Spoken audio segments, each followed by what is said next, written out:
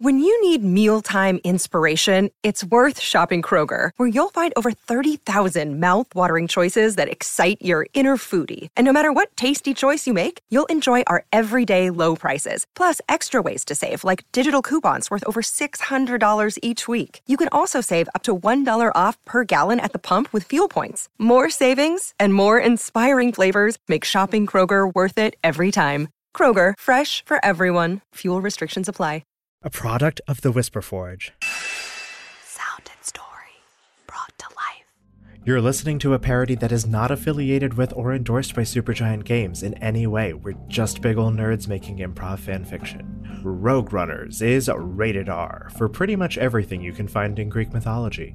Violence, assault, self-harm, offensive language, insensitive humor, and intense themes. We encourage everyone to check out our show notes and transcripts on our website at whisperforge.org. Are you ready to run? Then welcome to Volume 1 in the Blood.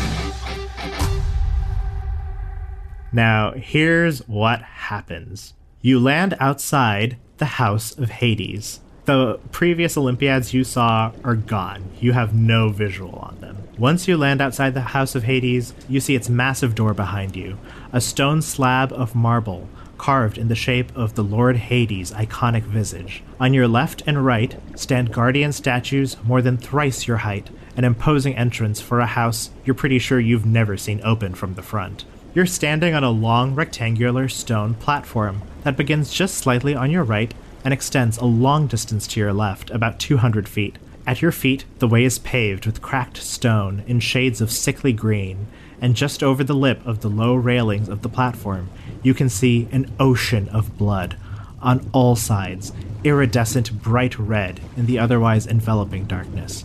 It roils and bubbles as if threatening to flood the very platform on which you stand. On the far end of the platform, you see two massive columns bookending a gate of stone. You know that's where you have to go. But in your way, on the far side, still quite a distance from you, are two flaming red skulls floating a few feet away from the gate. What do?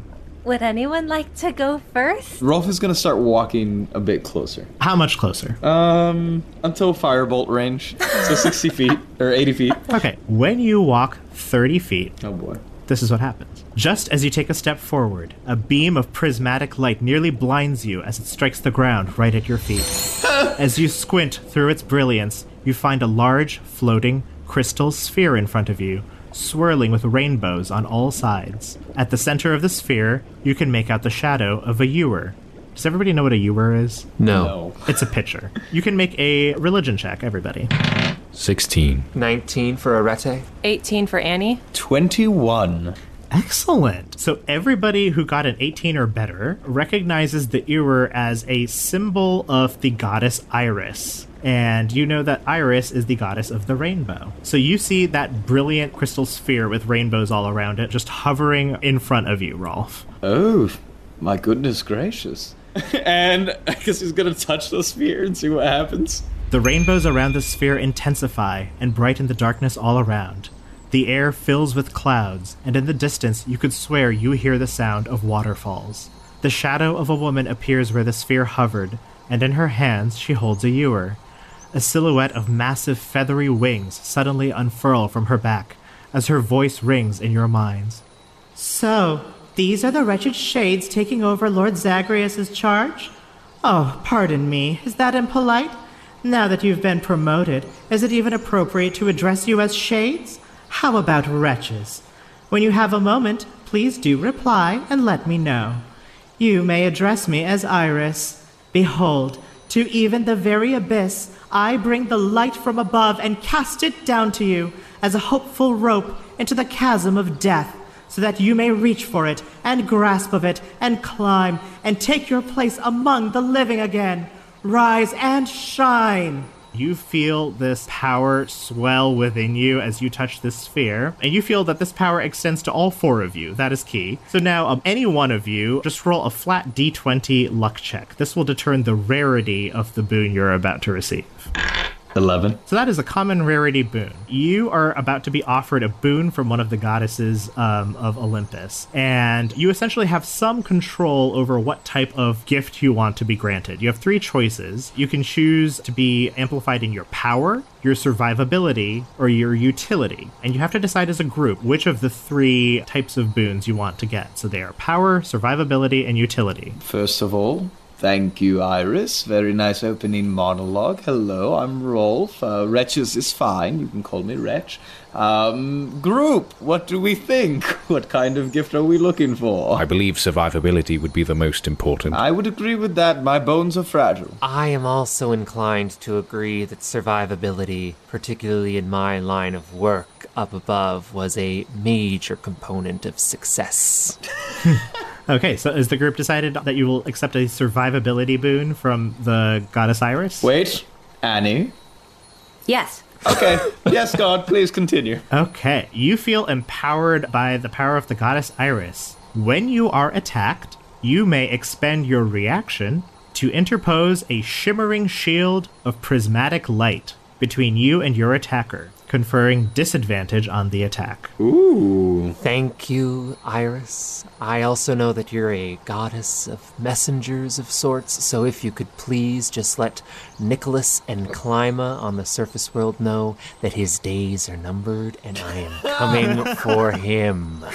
Okay, I'm going to award inspiration for that, because that's awesome. Whenever you make almost any type of roll, if you don't roll the way you want to, you can say that you're expending the inspiration that I've granted you. And what that means is you get to roll an additional die. You get to roll one more time. And you can choose to use that result instead if you want. Sweet. All right, so with that, the sphere kind of like pops like a bubble. The rainbows and the clouds dissipate, and you are once again in the gloomy dark of Tartarus. You are still about 170 feet from the floating flame skulls. What should we do? I think it's always a good idea to approach something cautiously. So let's go ahead and stay in formation. I think Alexander is going to take point and lead the way. I'll take the left flank. I'll take the rear. I'll take the right. While you are kind of advancing, Annie, make a perception check.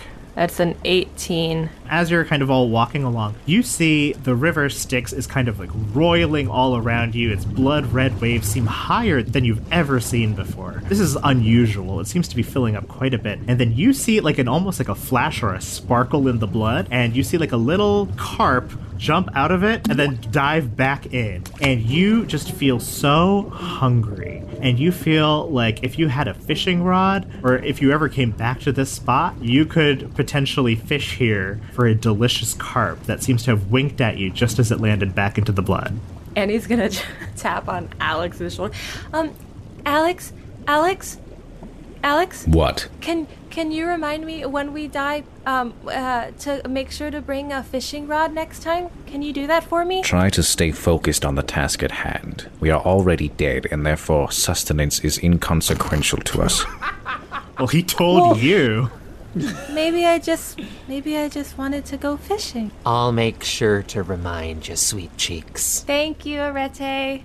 That's all. You should worry about remembering to stay alive and not fish. I want to do that too. I just figured next time we're going to have to pass through anyway. There isn't going to be a next time because I do not plan to die. Oh, me too, but the chances of that are very, very slim, Alex. But there is a chance. Of course there's a chance. They're just very slim. May the gods smile on us as we creep forward. The skull is staring at us very ominously. Arete's initiative is a 7. Rolf is a 15. Annie is a 9. Alexander's is a 20. We're going to say around now you're about 50 feet away from these flaming skulls. If anybody wants to identify them, please feel free to just say, like, do I know about this thing? Rolf would like to know what that is. Annie would like to know as well. You can make a nature or history check. That's an 18. It's a 15 for Annie. 19. And a 7 for Alexander. So the DC for this was 10. These are very obvious. Alexander, You have spent so long being a training dummy that gets beat up on in the House of Hades that maybe you're a little sheltered. You haven't really seen what the rest of Tartarus is like, so these are completely alien to you. Everybody who got a DC of 10 or higher, you recognize these flaming skulls as something called Skultivators. And these Skultivators are flaming skulls that are essentially like chaotic evil. Their entire existence is about just causing havoc. So they love to go around and bite people, and they delight in it. And when they bite people, they also like burn them when they bite them. And they float around and are not very intelligent or strong or a whole lot else. They're just kind of like fast and annoying. Also, anybody who got a 15 or higher, you know that Skultivators have a feature about them that makes them kind of something called armored, or we're calling it a very thick skull. And what that means is that the very first instance of damage that the Skultivator takes, such as that from a weapon attack or a single dart of magic missile, is reduced to 0 and cannot be increased by any means. This feature activates only once and never again. So that means whatever the first hit is, whether that is like a lightning bolt or a flick of a rock, deals 0 damage no matter what. So you're about 50 feet away. The Skultivators notice you, and they go, and they float towards you, which is all they can do. There on your left and right, Alexander, one each is directly in front of you, Arete and Annie, but that's all they were able to do on their turn, is fly straight up to you. Alexander, it is your turn. These flaming skulls are flanking you on both sides. They're going, I would like to attack the Skultivator that's nearest to Arete. I'm gonna swing my longsword down on it. That is a 22. Well, that certainly hits. You smash the skull, and you feel like if this were any regular skull, you would clearly have just obliterated it. But there's this kind of like flash of white light around it, and you seem to have like dispelled whatever weird barrier was around it. So now it is vulnerable to attack. Rolf, it is your turn. I'm going to cast Firebolt on the one that Alexander just hit with the sword. That is a 13. That hits. So a firebolt deals fire damage, is that correct? Correct. Nothing happens to the Skultivator, but you feel like you really landed a hit. Damn it. It is a flaming skull. I don't know what to tell you. Mr. Skultivator, I hope you enjoyed the nice little massage I gave to you with my magic. It chatters happily and goes, yeah. Good to see. Okay, I don't really have much other options in terms of actions this turn other than movement, so I'm gonna back up. Okay. How much do you back up? Another 10 feet. Good luck, Annie. Good luck, Arete. I believe in you. Have fun out there. Annie, it is your turn. You've got a Skultivator right in front of you. Brilliant. I should have clarified this earlier. On my character sheet, I had picked a rapier. Is that okay? It is a Greek-looking rapier, whatever that could look like. Yeah.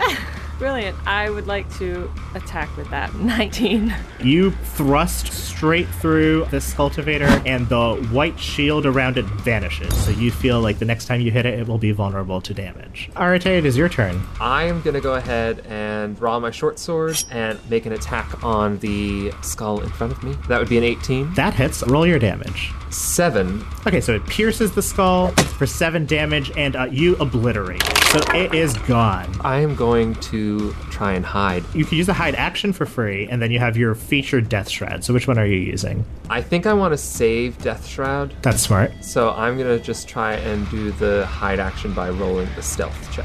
So I rolled a 17.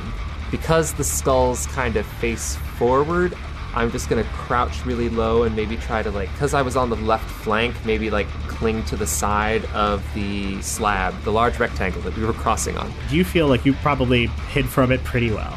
The other Skultivator is up. It is going to try to attack you, Annie. Does a 15 hit? Yes. It deals 1 piercing damage and 5 fire damage. Holy heck. Okay. As it bites into you and relishes in chomping on you. It goes, Annie! It is now Alexander's turn. Okay, I would like to attack the remaining Skultivator.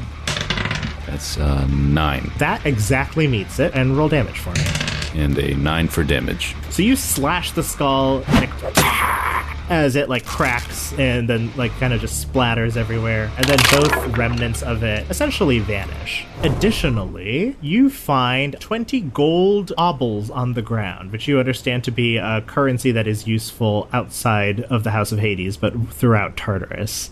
They're called Charon's obols. and they drop and just appear on the ground. I would like to take this moment to have a board meeting and nominate a treasurer for our Olympiad. Okay. Who is it? I can do it. I self-nominate. How do we feel about this self-nomination? Yeah, give it to the rogue.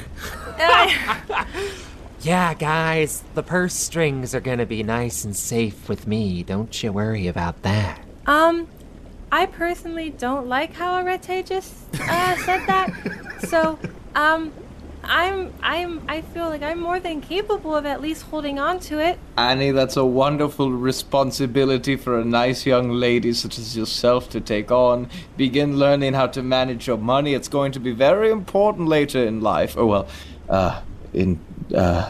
happens if he dies with it on him? If you die with that money, you feel that anybody else who is still alive will have access to it and be able to use it. However, if everybody dies, all that money from that escape attempt vanishes. Okay, so it'll go to someone else. You can call it your next of sin. Oh my gosh. Arete, could you hold on to it? Certainly can. It would be a genuine pleasure. I give Annie a grandpa side eye. All right, we advance towards the gate. After clearing out the skulls, you approach the gate. A large crystal globe protrudes from it, as in, one, crystal hemisphere of the globe protrudes from it because it's embedded halfway in. So a large crystal globe protrudes from it, and the shape of a pomegranate whirls inside. Do I know more about this? Roll history or nature. Or even religion. I'll allow religion for this. That would be a 15. What you know are that these are called pomegranates of power, and when you consume them, they essentially can power up boons that you've already received from other deities. If you don't have any boons that you can power up for whatever reason, they might heal you instead. Young Anastasia, would you be interested in a pomegranate? Just in case we don't have any boons to increase in any way. Perhaps you'll get some healing, which might be nice for you since the skulls weren't as kind to you as they were to the rest of us. Yeah, if everyone's okay with that decision, sure. I believe we do have a boon to upgrade. Yes, Iris. My concern is that if the boon doesn't have any increases from this pomegranate, then at least she can get some healing done. If it does not upgrade, I will heal Annie myself. Oh, geez. Okay, We are very concerned with your survival, dear. I feel okay. Annie, darling, please, press on the palm. How would we upgrade it? Do any of you physically do anything? You know what? Rolf walks up and presses the palm into the door. Okay. So here is an important piece of information. So when you touch the crystal globe of the pomegranate, you do not receive a pomegranate. Yeah. However, the gate does slide open. But you get the sense that whatever you see in the gate is what you might find in the next room. So right now, there's only one gate in front of you, so you only have the choice of the pomegranate. But from what you know about Tartarus, if there are multiple gates, for example, you're trying to decide, should I go left, should I go right, the gates might give you a clue as to what the next thing you're going to find in the room is. So nobody has a pomegranate yet. But you have, put in that good energy to, manifest that pomegranate for the next room. So I'm just an idiot, is what I'm getting from this god. Not at all. This is everybody's first escape attempt. Everybody had to learn this, but now you know. So you touch the globe pops like a bubble. The gate slides upward into just a black portal of night. Oh, ladies first. Well, thank you, Rolf. And Annie's just gonna walk right in. And I'll follow closely behind. And I'll follow at a 6-foot distance. How about a 5-foot distance for D&D purposes? Sure. Okay. Alexander goes to the portal. Excellent.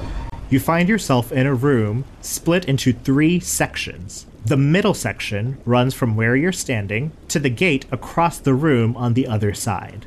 This middle section also breaks off into a left and right section, which are separated by long rectangles of open space, revealing the blood of the river Styx flowing underneath. The left and right sections rejoin the middle section on the other end. So essentially, the room is shaped like the theta symbol. So that is what you see in the room. I cautiously begin to walk forward, trying to do a search of the area. Okay, make a perception check. And tell me what you're looking for. Anything deadly. That's a 20. So you don't see anything that you immediately identify as deadly. However, in the middle of the room, like the middle stretch of the middle section, so we're talking about essentially a square area in the middle, has a series of glyphs all over it that are very clearly somehow attached to the mechanism of how the room operates overall. Well, crew, there's some inscriptions over here. I suppose we could walk onto it, touch it, perhaps whisper to it, but I believe that is essential to our next step. So I'm going to walk this way if you'd like to join me. Sure, Rolf. And I come up and take his right side. And do what with it? I'm kidding. I'm totally kidding. Okay, so Rolf and Arete, you are starting to move towards the glyphs. What does everybody else do? I would say the glyphs are about 50 feet into the middle of the room. What are the glyphs? Make an Arcana check. 8. It's all Greek to you. That should be good. I suppose as I'm approaching, I would like to try to make out what the glyphs are saying. I'll go ahead and say that I'm doing the same thing while we're walking. All right. I think Annie wants to do that. And it's all Greek to me because I rolled a 4. 17. Annie, what did you want to do? I want to do the same thing. Okay, Annie, you're going to have to get as close as Rolf is to examine the glyphs much closer. Okay, I'll follow Rolf. Come join me over here, Annie. The blood is fine. Well, it wasn't good.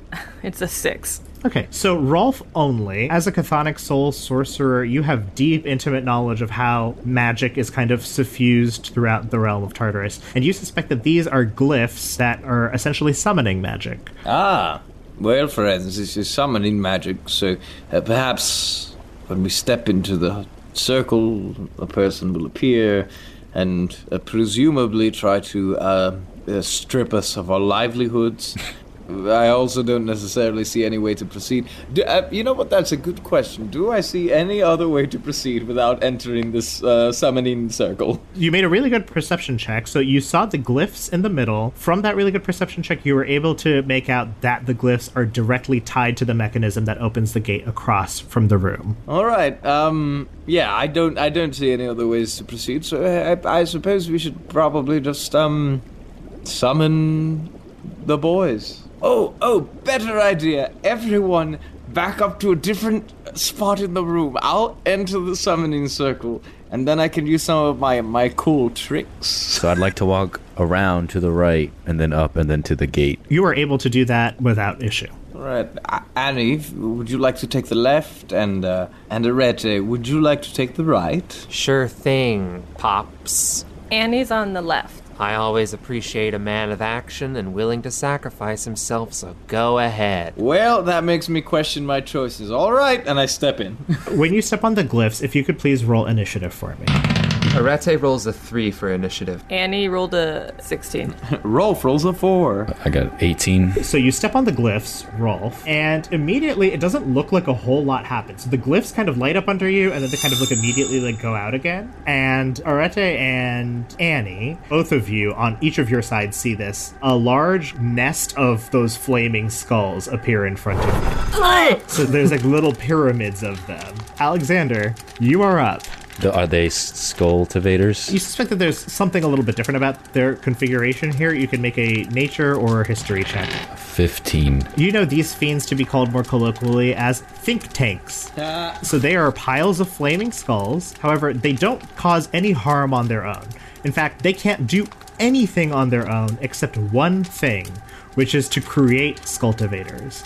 So on each of their turns, they will create more skultivators, and as part of that summoning, those skultivators get to start moving towards you as part of that initial summoning. That is what you know about think tanks. Okay, so I'd like to throw my javelin at the nest. Awesome. That's a 23. That definitely hits. So tell me how much damage you do with this javelin. 5. Annie, you are up. How close am I? You are adjacent. So this thing sprung up right next to you. Sweet. So yeah, Annie would like to take out her veil, and I would like to cast Thunder Wave. And any creature in a 15-foot cube originating from me must make a Constitution saving throw. And on the failed save, a creature takes 2d8 thunder damage and is pushed 10 feet away. Oh, okay, I got a nat 20 plus 4. Okay, so So, I mean, you do Thunder Wave it, so I still take half damage, right, I think, from it? Yeah, you take half damage, and you're just not pushed. That is a 7. You strum, and this, like, thunderous, ominous note emanates from your feel, and the flames on the think tank briefly go boom as a thunder wave blasts out from you and deals 4 damage. Do you want to do anything else on your turn? No. Get my javelin. What?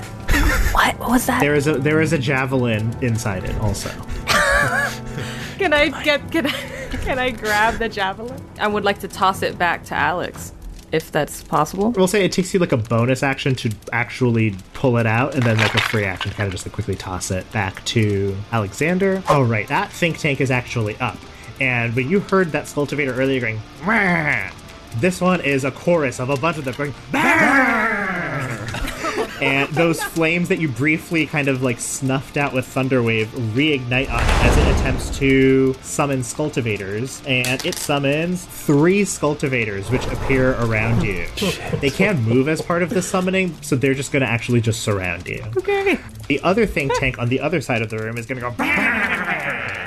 And it is going to summon 1 Scultivator that appears right next to you, Arete. So we're going to say the 3 near you, Annie, they're making their bite attacks on you. That was a critical fail, so it does not succeed. The other is a 18. Does that hit? Yeah, that hits. Okay, it deals 1 piercing damage and 5 fire damage. Annie, are you okay? I'm asking because it rolled an 18 again. No, Annie's okay, but I think that's just brilliant. Okay. Thank you for that. All right. So it is you take another 1 piercing damage and 5 fire damage. So that is the assault of the skulls on the left side. Over on the right side, we have 1 Scultivator that's going to attempt to attack Arete. It gets a 18. Wow. That is enough. It deals 1 piercing damage and 5 fire damage. I am going to use Witch Bolt Okay. on the one next to Annie. Okay. Because she is not okay. And screw it, I'm gonna use my Chthonic Casting on this one as well. Excellent. So what happens when you use your Chthonic Casting? Starting at first level, you draw some of your own blood to create a blood crystal which amplifies your spell casting. This is represented by a blood crystal die. As you level up, you gain the ability to create more blood crystal dice, blah, blah, blah. My blood crystal die right now, I believe, is a D4. That D4 is going to get added to both hit and damage. So I am casting that Witch Bolt. Oh my god. Let's roll that D4. So that is an 11 with my blood crystal. That hits. Oh, thank God. I mean, it's a giant. It can't move or do anything else. So it's that is true. That's fair. So I think you see Rolf kind of concentrate, and of course, while he's very tall, I don't think he's like a huge imposing presence or anything, but kind of draws his hands in together, and you probably see light as almost like his blood starts to glow as it courses through his veins and like works its way out at his palm and becomes infused with the light of this like purple bolt as it grows in size, and he shoots it forward at the think tank and deals a full 12 points of damage plus an additional 3, so 15 points of damage. So as you do this, the whole think tank just shatters and skulls fly everywhere. You feel like you got the exact amount of damage you needed to do for that to happen. That happens, and also the 3 skulls that were summoned by Annie actually also all disintegrate. I thought so. Seeing that, Arete is right next to the skull nest, and he is going to take the short sword and just kind of ram it into one of the skull eyes looking outward, as confidently and as with much heft behind it as he can. 13. That does hit, so roll your damage. That would be 5 points of piercing damage. As a bonus action, I am going to attempt to hide. How are you going to do that? I would like to do a baseball, like sliding into home base slide, and then I will use the skull nest as like leverage to kind of swing myself around it to the other side. So that way I am on the other side of the skull nest away from the Scultivator. And my stealth check was a 12. You're golden. Alexander, it is your turn. Annie, you're on deck. I'd like to run over as close as I can and then throw a javelin at the think tank. Nice. So that is a 23. That definitely hits. 9. And I'd like to use Divine Smite. When you hit with a melee weapon attack, you can expend 1 spell slot to deal 2d8 extra radiant damage. plus 1d8 against undead or fiends. So that would be 3d8s. So 8. So I don't know if it's necessarily with the might of Zeus or some other deity potentially, but you throw this javelin and it flies like a lightning bolt, and when you think it should be dealing 8 damage, it actually ends up dealing 16 damage. So it is looking in dire straits. Annie, it is your turn. I'm just gonna run towards the right side. So if you take the dash action, you're able to cross like one whole corner. So you're actually like back at the entrance of the room, like at the very center bottom of the room now. So you're about 60 feet away from it. The think tank is up. It's gonna go. It's gonna summon 3 additional Scultivators. So now there are 4 Scultivators up. So here is the fun thing about Scultivators, my good friend Arete, is that they have these flaming eye sockets that give them a sense called blind sight. Oh. And the way blind sight works is within 10 feet, they actually don't need to be able to physically see their target in order to be counting them as seeing them. Wow. So these 4 Scultivators are gonna go, and they're gonna hop over to your side. So 2 flank you on the front and back side of it, and then 2 more are gonna just be like flanking both the think tank and you, but diagonally, and they are going to make their weapon attacks. 1 misses very badly. The other is a 15. Does that hit you? It does. It deals 1 piercing damage and 5 fire damage. This one is an 11. Does that hit? It does not. Okay. And this one deals a dirty 20, essentially. I'm gonna go ahead and use Iris's boon. Hey there, Iris. It's me. I could really use your help right about now, and if you did this for me, I would be forever in your debt, and I would patron you as a goddess of divine entity, which you already are, but I would do even more, you know? All right. So each round is about 6 seconds, so it doesn't have to be that, but that's great. It does work. So you expend your reaction, and then you feel this like flash of like rainbow light flash between you and the Scultivator. And it goes, as it's about to attack, and it has to try again because it has disadvantage. It gets only a 9 that time. Does that hit? Yes. It does not. All right, so Iris has intervened, and that flash of rainbow kind of just makes it go, and it is not able to successfully hit you. Thank you, Iris. How is the think tank looking at this point? Very bad.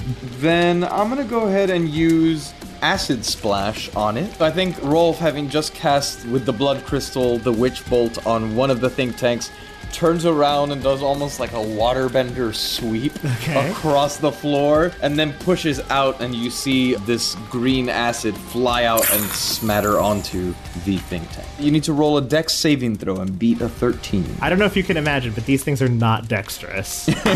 So it gets a -1. Nice. All right, that hits. So that's 4 acid damage. Having been crouched down, Arete is going to jump up and use the momentum of gravity as he's coming back down to stab down onto the top of the think tank. All right, make an attack roll. A 6. And with the momentum of gravity, you stab into the stone directly next to it. But do you do anything else on your turn?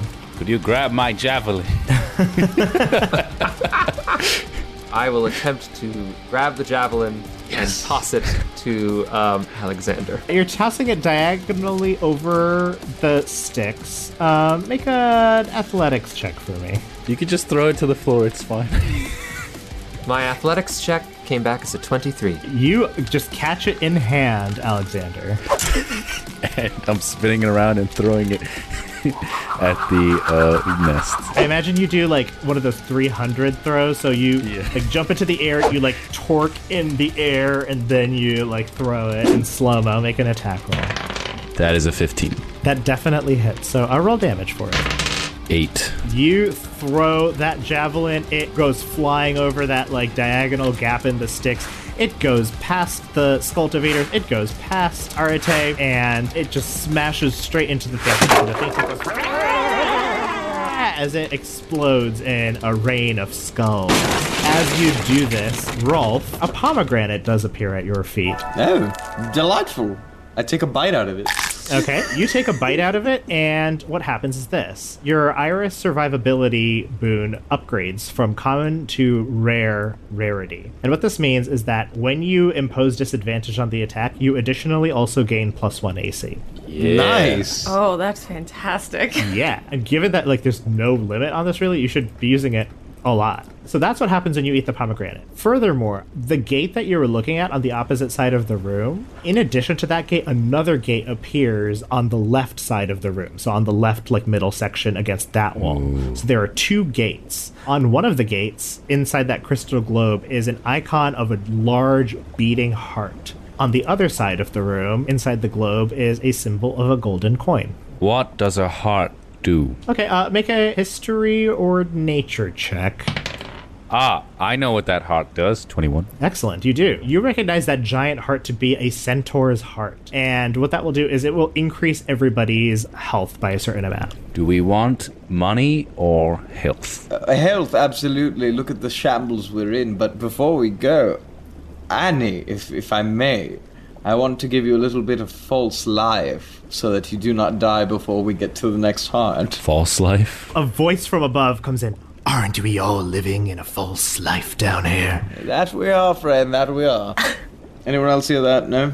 No, I heard it. Yeah, I heard that voice earlier as well. I was wondering who the hell it was. A friend of yours, then? Jim, yes. Oh. What a name. Has the party made a decision? I would like to heal Annie before we enter the next encounter. Okay, how do you do that? Yeah, how do you do that? Well, come breathe these vapors, girl. And... Oh, really nice thing to say to a 17-year-old girl. Well, we're friends. You hold up a damp cloth. Yeah, no. That's what I open my palm, and you see kind of like how the blood crystals shot out of the veins, like the glowing light, but instead is black. Like my veins fill with black, and then the smoke emanates off of it. And I go, here, breathe this. And Annie's gonna take a little hesitant step back, and be like, I'm sorry. What? I deadass don't know what this is, so I'm very curious to learn. Don't worry, it'll help you get through the next room, and then we get the hearts, and hopefully we'll be better. Seeing Annie's hesitation, Arete feels no remorse in absolutely burying his face into Rolf's palm and just inhaling ever so deeply. Oh, wow. Okay. So I guess Arete gets the help. You get 5 HP back as a necromantic facsimile of life fills you. Okay, do you cast it again on Annie, or I don't know what's going on? I don't know, because I just spent a spell slot, so... Annie, if on a scale of 1 to, I don't know, 26, how are you doing? Honestly, rough. Like an 8. God damn it, Annie. Don't doubt me anymore, please. May I give you some of these vapors? I'm not. It's not that I want to doubt you. It's just when someone shoves their hand with black stuff coming out of it in my face, I am a little hesitant. Annie, I give you chocolate milk on the daily. Please, breathe these vapors. Annie, I guess Arnie's gonna breathe in a vapor. Okay, let me roll for you. Thank you. You get 7 points of health back. Enjoy that, Annie. Is false life she gets health back, or is it that she gets temporary hit points? You get temporary hit points for an hour. Oh, that's great. Thank you. You're welcome. So now you've still got the gates in front of you. Well, I think we need health more than anything right now. I'd agree, because on a scale of 1 to 18, I'd say I'm about a 6. Well, now you have false life also, right? On top of that. Yes, 11 total. I walk over to Arete. I grab one wrist with one hand, and the other hand I put a palm on his forehead. I do lay on hands to give him 5 health. Have you bathed and brought to my tent? I don't know what god to call upon for that, I'll be honest. Make a religion check. 16. You're thinking pretty hard about this. It's who's good for healing? And what you land on is a name, which is Asclepius. Oh my god, my Asclepius has been acting up. I don't... Asclepius, hear me and heal my ally. I put a little Asclepius in my yogurt daily, and it helps with my arthritis. So you kind of demand a little bit, I guess. As you do this, you lay your hands, and you see these 2 spectral snakes kind of entwining around your hand, and then they move over to Arete, and the snakes kind of like infuse into Arete, and when they do, he heals for that amount. Lit. Arete just goes, that was pretty lit. And Rolf presses on the centaur heart in the door. Excellent. That bubble pops, the gate slides up, and there is an abyss of just like smoky darkness in front of you. Arete grabs Annie's hand and Rolf's hand and just kind of pulls them along as he goes into the portal. Aww. Alexander looking around, what the fuck? And walks in after them. You find yourself on a round stone platform made of 5 concentric circles of black stone. You can only make them out as distinct circles by the grooves separating each consecutive ring. On all sides around you, the river Styx gushes and bobs the platform up and down. Very far from the edges of the platform, a ring of cloudy mirrors surround the area. From the mirrors, you hear the sounds of feasting and good cheer, albeit from a considerable distance. On the far 4 corners of this round platform, so, whatever the 4 most distal points you can make on the circumference of a circle, stand 4 podiums, or podia? I don't know, which seem to gleam as if there's a magical spotlight standing on them. And surrounded by that is a circle of mirrors that you can hear sounds from. Team, it looks like there's a podium for each of us, so I suggest we each head for one of them. Well, all right. I agree. I will take the northwest podium. I'll take the southeast podium. I'll take the northeast podium. That leaves the southwest podium. For me. Does Alexander take it? Of course. Okay. From above you, a halfling in a cheap-looking bedsheet-like toga descends in slow motion, illuminated by divine light. He says, welcome back to Mount Olympus's favorite primetime game show. Oh my gosh. Slumming it down here in the underworld for your entertainment. I'm your host, doing the most, Koalemos, and I'm bringing you... And then at this stage, he points at the mirrors. The Afterlife's #1 game show, Apple of Discord! When Koalemos says Apple of Discord, you hear a Greek chorus from beyond the mirrors shout, Apple of Discord! With him. At this announcement, you hear thunderous applause and cheering from behind the cloudy mirrors encircling you. We've got 3 wretched shades competing to win your hearts tonight, deities and gentle mortals. Please go ahead and introduce yourselves. And the spotlights on the 4 of you brighten. Just a heads up, you said 3 wretched shades. I'm terrible at counting. The last group seemed to only have 3 people coming through, but there's actually 4 here now. Oh my goodness, they must have lost someone along the way. God. Well, hello. I'm Rolf Yannick. It's just a pleasure to be here. It's a pleasure to be in hell, yes. Well, actually, it's not really a pleasure to be in hell. You see, it's actually a really big story. I don't know how I ended up here. I come from a faraway land. I had never heard of any of these people before I got here. It's really quite a mess, and I have some business I need to go take care of. So I'd actually quite like to leave, but it's a pleasure to be at this event. Thank you for having me. Well, we're so excited that you're so excited to leave, because if you get through this game show, you might leave here with quite a few prizes to help you on your escape attempt. Oh, well, that's wonderful. Excellent. Who do we have here? And then he points at Alexander. I am Alexander, king of Macedon. And he darts his eyes left and right. Like, now what? From beyond the mirrors, you hear like a smattering of... Okay, now moving on to this northwest podium over here. Who do we have? Arate's the name. Killing folks is the game. Very good. You're in great company. We all love a good killing over here. And then across the mirrors, you hear, some pretty, mild applause. Yeah, everyone's like, yeah, we're down with killing. We're about that. And last but certainly not least, we have this fine dame over here. Hi everyone, my name's Annie. I have no idea what's going on, but it's so lovely to be with everyone today. Oh, we're so excited to have you. So, you all know the rules, right? No. Even a little bit, no. Oh my goodness, well, I'll fill you in. So, long ago, the gods of Mount Olympus And at this, the chorus on the other side of the mirrors cheers, "Yay! We're throwing a wedding party." And then they invited everyone on Mount Olympus except for Eris, goddess of discord and strife. At this, everybody in the chorus on the other side of the mirrors goes, "Boo!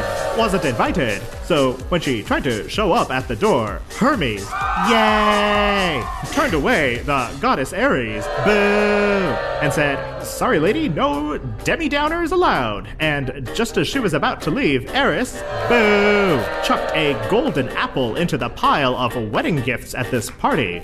A cursed apple! The crowd gasps. Ah, talk about a party foul. Well, long story short, that apple ended up causing more than its fair share of problems, but we don't need to get into all that now. What matters is you're here, taking part in this wonderful cult mystery ritual. So, we're going to test your wits on the history of Olympus, and if you win, you get to keep your lives. Or whatever's left of them here, I guess. But if you fail, and at this, the crowd goes, "Uh-oh. The apple of discord might just come rolling your way. Let's play!" And everybody cheers. I have a terrible apple allergy. I'd prefer not to have any run-ins with large apples, please. Oh, by the way, you have a couple of lifelines I should mention. So, first of all, there is Ask the Oracles. If you're struggling on the answer to a question, you can say, "I want to ask the Oracles," and the Oracles will tell you something. Your other lifeline is Send for a Friend. So you can use these mirrors to call up a good friend of yours, and they might be able to help you answer the question. Your last lifeline is 50-50. And if you use it, exactly half of the answer will appear etched in front of you on the podium. You can only use each of these lifelines once. Questions, yes. I have a question. When we're making a call to a lifeline, specifically the one of the friend, is it only to those deceased or to the living? Oh, my baby girl, these mirrors, they can call anybody that you've interacted with lately. I mean, we're all calling you from Olympus over here. Oh. Well, okay, wait, and then the word friend, can you kind of expand on that a little bit? I cannot, unless you want to use a lifeline, am I right? And then the whole crowd goes, ha ha ha ha. Now, does the landline only stretch within Greek domains, or can I call other area codes, for example, hypothetical Valhalla? You can ask the oracles if you want to find out, or we can get started. Okay, let's get started, and we'll cross that bridge when we get there. Alrighty, let's start with the inquisitive one over here, and he points to Annie. Question 1, are you ready?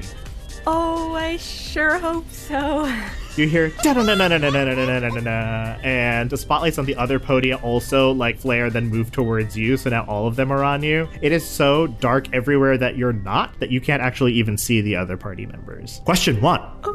Which creature was born half man, half bull? I would have to say the Minotaur. Ding, ding, ding, ding, ding. The lights flash and everyone is thrilled. You hear cheers and clapping. Everyone is so pleased. And 20 gems land in front of you on the podium. So these gems, you know to be currency within the House of Hades. They're like brightly colored green and ruby colored gems. Next question. And the lights move to Rolf. Oh my. Question number 2. To contain the Minotaur, what structure did Daedalus construct for the king of Minos?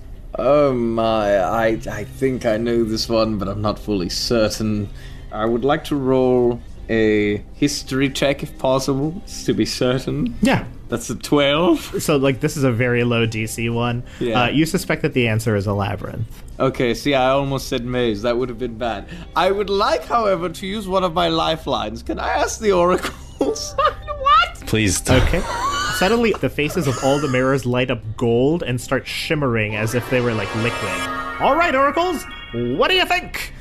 Which, to contain the Minotaur, what structure did Daedalus construct for the king of Minos? Wait, can I ask them a different question? The mirrors all start shimmering in a large circle around you. They it's like a piano playing. They're going ding ding ding ding ding ding, like all around each other, and they seem to spell out the word labyrinth. God damn it! I thought I could ask them a different question. I'm sorry about this, gang. I believe the answer is labyrinth.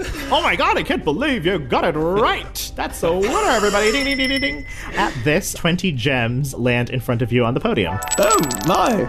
Time for question number 3. Da-da-da-da-da-da-da-da. You hear that music, and also you hear people in the audience going da-da-da-da-da-da. And the spotlights, I should say, move to you, Alexander. Question number 3. Pandora opened a box which released all the evils into the world. Boo. But what did she find at the very bottom of the box? Can I roll my knowledge of... Yes.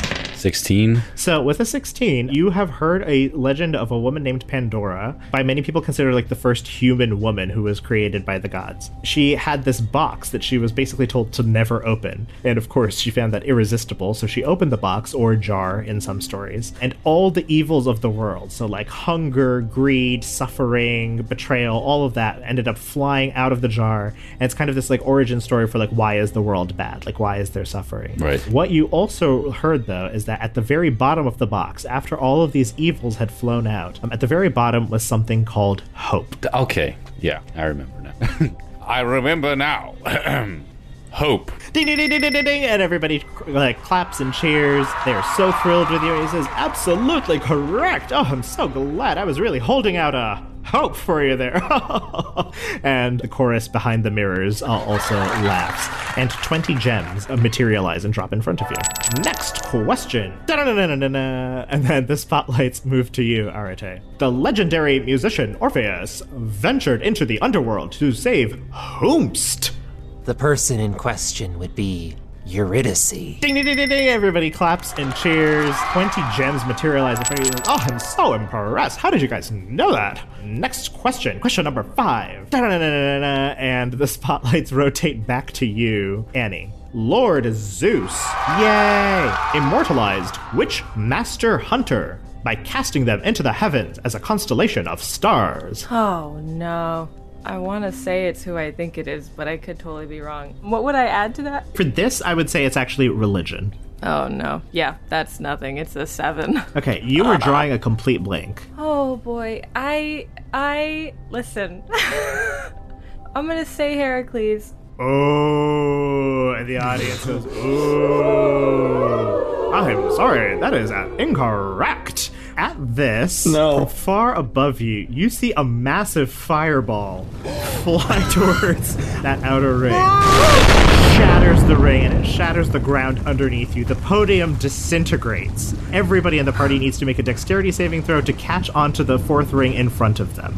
Oh, no. My dexterity saving throw for Arete is a 7. Annie's is a 6. 4. We got a 16 over here. Okay, so here's what happens. So, Rolf, you kind of just do like a little old man hop Tally ho! onto the 4th ring in front of you. The other 3 of you drop into the sticks right below you, and it is excruciating. It is burning. It is like boiling blood running all over your body. Furthermore, you take 8 fire damage each. You're all still in the sticks, but your hands are like holding onto that 4th ring. So you can still try to get up onto it. Next question. Da-da-da-da-da. A new podium materializes where you're standing, Rolf. Oh no. As the spotlights center on you. Question number 6. The apple of discord isn't the only thing that's golden. Who went on a quest to get a hold of the famous golden fleece? Oh, I remember this one. I was being told an interactive story called Immortals Phoenix Rising, and it was there in one of the trees, and I don't know what you mean. Is that your final answer? No, sorry, I'm rambling. Remind me, what lifelines have I left, if I were to need them? You have send for a friend and 50-50. Great, can I roll history, please? That's a 9 on history. You suspect that there is a 2-part answer to this. Thanks. I hate to do this, but also seeing the terrible results of getting the question wrong, I'm going to use 50-50 correctly this time. Alrighty, we're using another lifeline. 50-50. Help us out, Olympus. And then you see a laser beam come down from just kind of like the blackness above you and etches exactly 50% of the answer of this 2-part answer in front of you. So it says Jason and... Yes. Yes, I knew it was Jason. I don't know what the other half is. I'm sorry, that's so funny. So you couldn't give me the other 50. So wait, so Jason and, like the word and? Yes, and the word and. Gods damn it. The gods just threw you a lifeline. Jason and Mraz? Jason and... Please say that. Oh my god. Oh god. What could happen? Jason and... Medea. Oh my gosh. You're kidding me! So a couple of things happen. So first, 10 gems appear in front of you. Great. Second, he goes, "Oh, I'm afraid that is not the entirely correct answer." So another fireball flies from the sky and is dropping towards the fourth circle. You have advantage on this because you got half of it right. However, everybody else who was already clinging to that fourth circle has disadvantage on being able to try to get to the third circle because the fourth is about to shatter in front of them. So let's make those dex saves. That's an 11. So with disadvantage, Arete's dex save is a 7. With disadvantage, Annie's is a 15. A critical fail. Annie, even though the ring in front of you shatters, you really hustle, and you're actually able to get up onto the third ring. Okay. So you're good. Everybody else, you're in not a great spot. So the ring shatters, and now all three of you are in the river Styx. It is boiling around you. Furthermore, you take 6 fire damage each. Next question. Da-da-da-da-da. And the spotlight is like trying to find people in the Styx at this stage. So it's like trying to find you, Alexander, and it lands on you. You have no podium. You're kind of just flopping. Who bonked his own dad and boinked his own mom? Oh my god. We did it in fucking school, and I can't even... You can roll history. Yeah, let's do that. 10. Okay. I mean, this is a very common story. So you've heard this before. You get the sense that there might be something like a word, like a blank complex is like a thing that you hear a lot about this. There we go. Thank you so much. Oh my god. That would be Oedipus, and I am on fire. Okay, as you do this, you can make a dexterity save with advantage. 11. That is actually not the DC you need to hit, so you're still in the fire, unfortunately. But you do get 20 gems. Oh, yay! Next question. Dun-dun-dun-dun-dun. And the spotlights move toward you, Arete. What gift did Prometheus, boo, much to the dismay of Lord Zeus, yay, give to the mortals? That would be fire. Ding, ding, ding, ding, ding, yay! Make a dexterity save with advantage. 23. You are able to get up onto the third ring. Also, you get 20 more gems. Woo! Next question. Da-da-da-da-da. And the spotlights move toward you, Annie. I have a question. Can you tell me the answer from that last question that the star one? No. All right. Wait, why not? Wait, why not? I just love to learn, please. Okay, next question. Name one of the 4 winds, or the animos. Oh no! No, I know them, but now they're gone. I'll roll knowledge for it. For this, I'll say you can roll nature.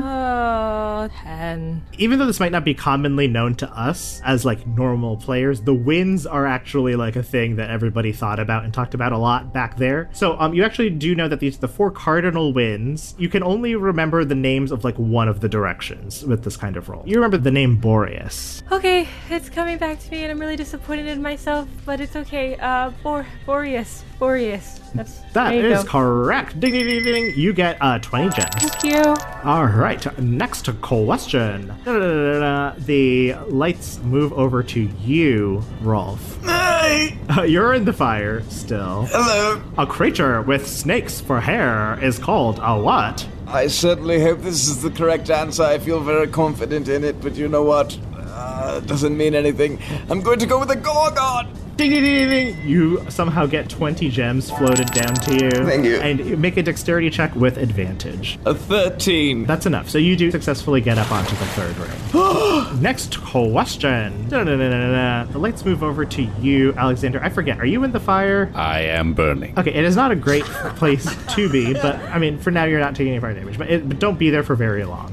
Here is your question. Cassandra was both blessed and cursed with the gift of prophecy by which deity?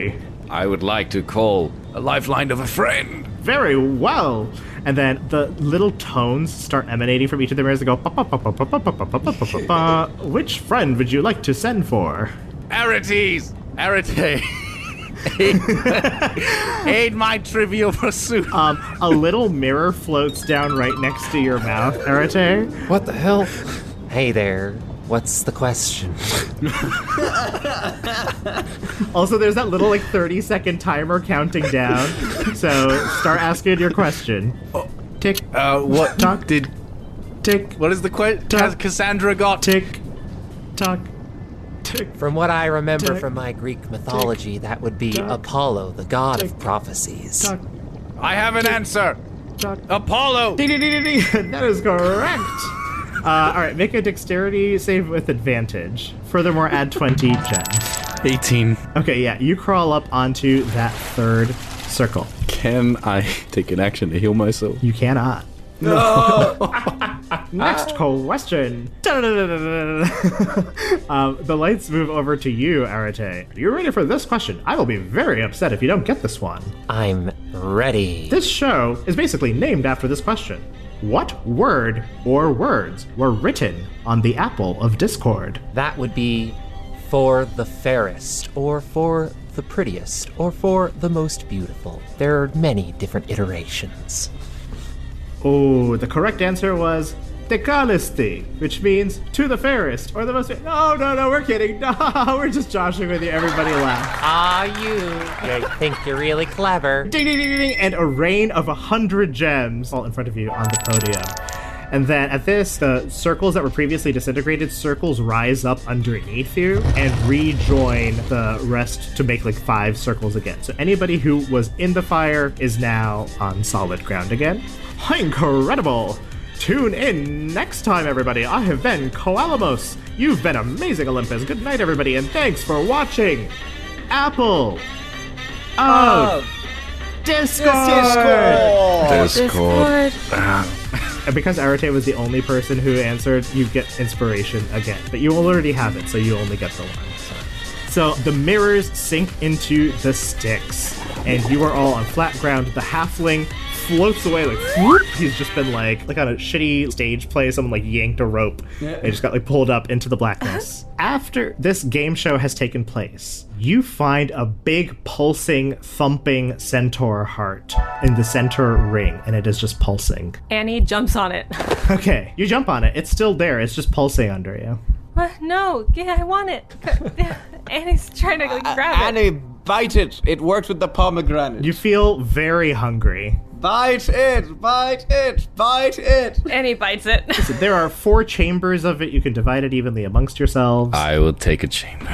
I would also like to have a chamber. Everyone take a chamber. Are we all gonna hold it up to each other all together and just kind of bite into it like a spaghetti style with Lady and the Tramp? Yes. Oh my gosh. I can just cut it with Okay. my sword. Then cut it. I'll cut it in quarters. Boring.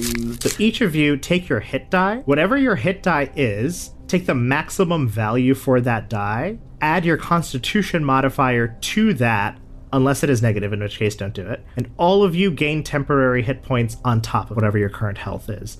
The way temporary hit points normally work is that they replace any old temporary hit points. The way we're doing these centaur hearts is if you already have temporary hit points, these just pile on top of that. Tight. Cool. Okay. All right, so you are all panting. You've been on fire, so you're steaming still. And you see 2 gates appear on opposite ends of the room. Now, these gates are floating in midair, so even though the sticks is all around you, there are still these gates on the ends of the circular platforms. One gate displays these deep purple crystals that you understand to be darkness. That is a currency that you can use to kind of amplify your own power outside of escape attempts. So only in the House of Hades. On the other door, you have a depiction of gems in the crystal globe. So like very much like the gems that you were farming here in the quiz show. And those are pretty much used for a number of things for trading in the house. So like petitioning like house contracts for various benefits or procuring items. So those are the two gates you see, darkness and gems. I think it's always beneficial to spread the wealth, so I'm thinking darkness might be a good shot for us. I hate to keep going left, but I'd have to agree with you. We just got a bunch of different gems, and now I kind of want to get something new. The darkness looks like it could be fun. Yeah. So you plan for failure? What? Oh. Well, I mean, it just makes I do not plan for failure. Considering we were almost taken out by a quiz show, it might be beneficial to prepare for failure. Alex, remember that first conversation that we had about chances and all that? I'm gonna be honest, I'm not feeling too hot right now. I just think if we should go left. How bad are you? I'm not that bad. I'm okay, but if it's gonna be another thing like that game show, which I'm still really upset, I just wanted to know what that answer was. What does anyone know? Oh, damn it. I can heal you. I still have that ability, and so does the No, old but man. No, it's fine. And the chances of maybe you need that, because if I go, then at least I know you'll still be here. So I'm just saying, we have to pick a door. We might as well pick darkness. And with that, I walk over and I just put my palm on the darkness door. Both bubbles on both gates pop. The gems door, that gate slides down and like obscures that crystal part, and that gate just vanishes. The darkness gate slides up, and you just see this like swirling mass of darkness in front of you. Well, team, see you on the other side. And I step in. It was pretty cool. Goodbye. Well, rest of the team, see you on the other side also. And I step in. Annie is gonna grab Alex's hand because he was left behind like every time before, and she kind of feels bad, and she doesn't want him to Alexander shakes your hand off and gestures for you to enter. What? Ladies first. Really, Alex? I was just trying to... Okay, all I'm saying is we're gonna be stuck on this team together, and I know you don't really want to be on it. And now Alexander gently places a foot on her and pushes her slowly out the portal. She's in the portal, I guess. He pushed her in.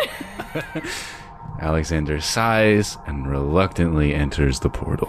As you enter the portal, you feel yourself moving as if your own body has been dematerialized, and it's kind of shifting and being slotted into the various rooms in multiple configurations at a time, as if it's kind of testing, okay, which room should we drop them into in Tartarus next? You feel your soul being yanked in all these different directions, and as you prepare for the next room, you reflect on what has already happened to you so far. You reflect on that battle with the very first skulls. You reflect on taking out the two think tanks in the following room and stepping on the glyph and activating it and rearranging yourselves and working as a team to take it down. You reflect on that horrific game show you just experienced, where you felt the burning blood of the sticks just seeping into your clothes and your armor, and how you clung for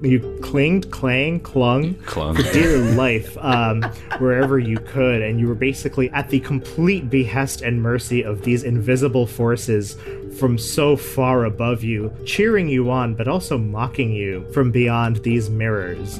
And you wonder just how many more rooms of this can you take? How many more rooms will it take to actually escape? Is there no escape?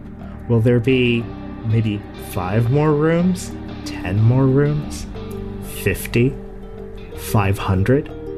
If you pray to any gods, you pray that that's not the case.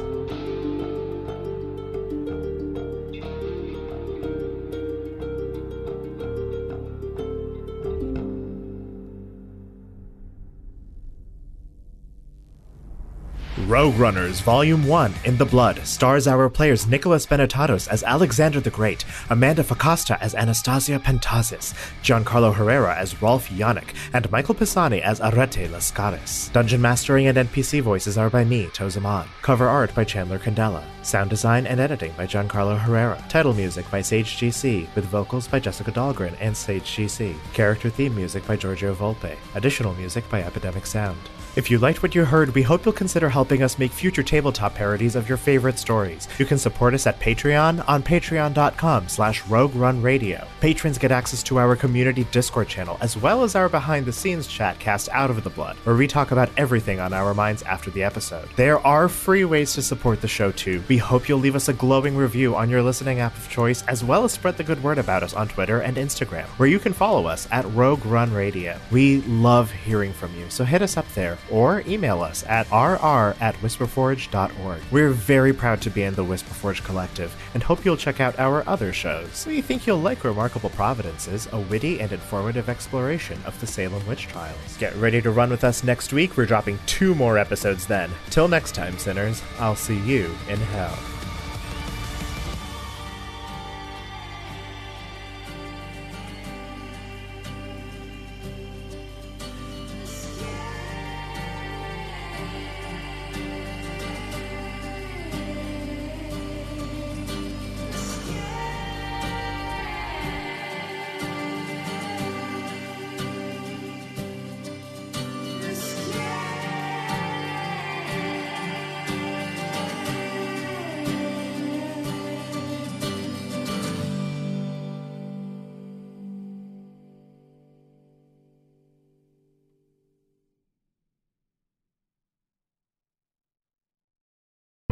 The Fable and Folly Network, where fiction producers flourish.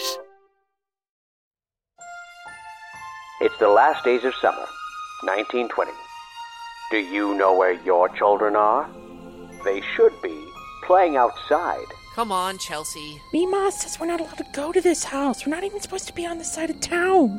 Doing their chores. Why aren't these chicken coops clean? Please, Father. I'll be good. Oh, God! Obeying their parents. You look me right in the eyes and tell me you didn't steal this bike. Ma, no, I've been helping Mr. Diamond, all right? Lord, don't tell me my son is working at a speakeasy. Exploring their feelings. Let's go over to the apple tree. Gosh, okay. But unfortunately for these young fools, the neighborhood bully has other plans. Tonight, you are going to meet me out in front of the old Barnaker house. Howling house? Why? Now, a Boy Scout, a tag-along, a doormat, and a delinquent will dare to spend the night in the most haunted estate in Arkham. Will they survive to see the sunrise? Or will they succumb to the hunger of Howling House? Your boy to die tonight. What is that thing? Is this the witch's library? I'm gonna kill you! Not tonight. Roger, make him stop.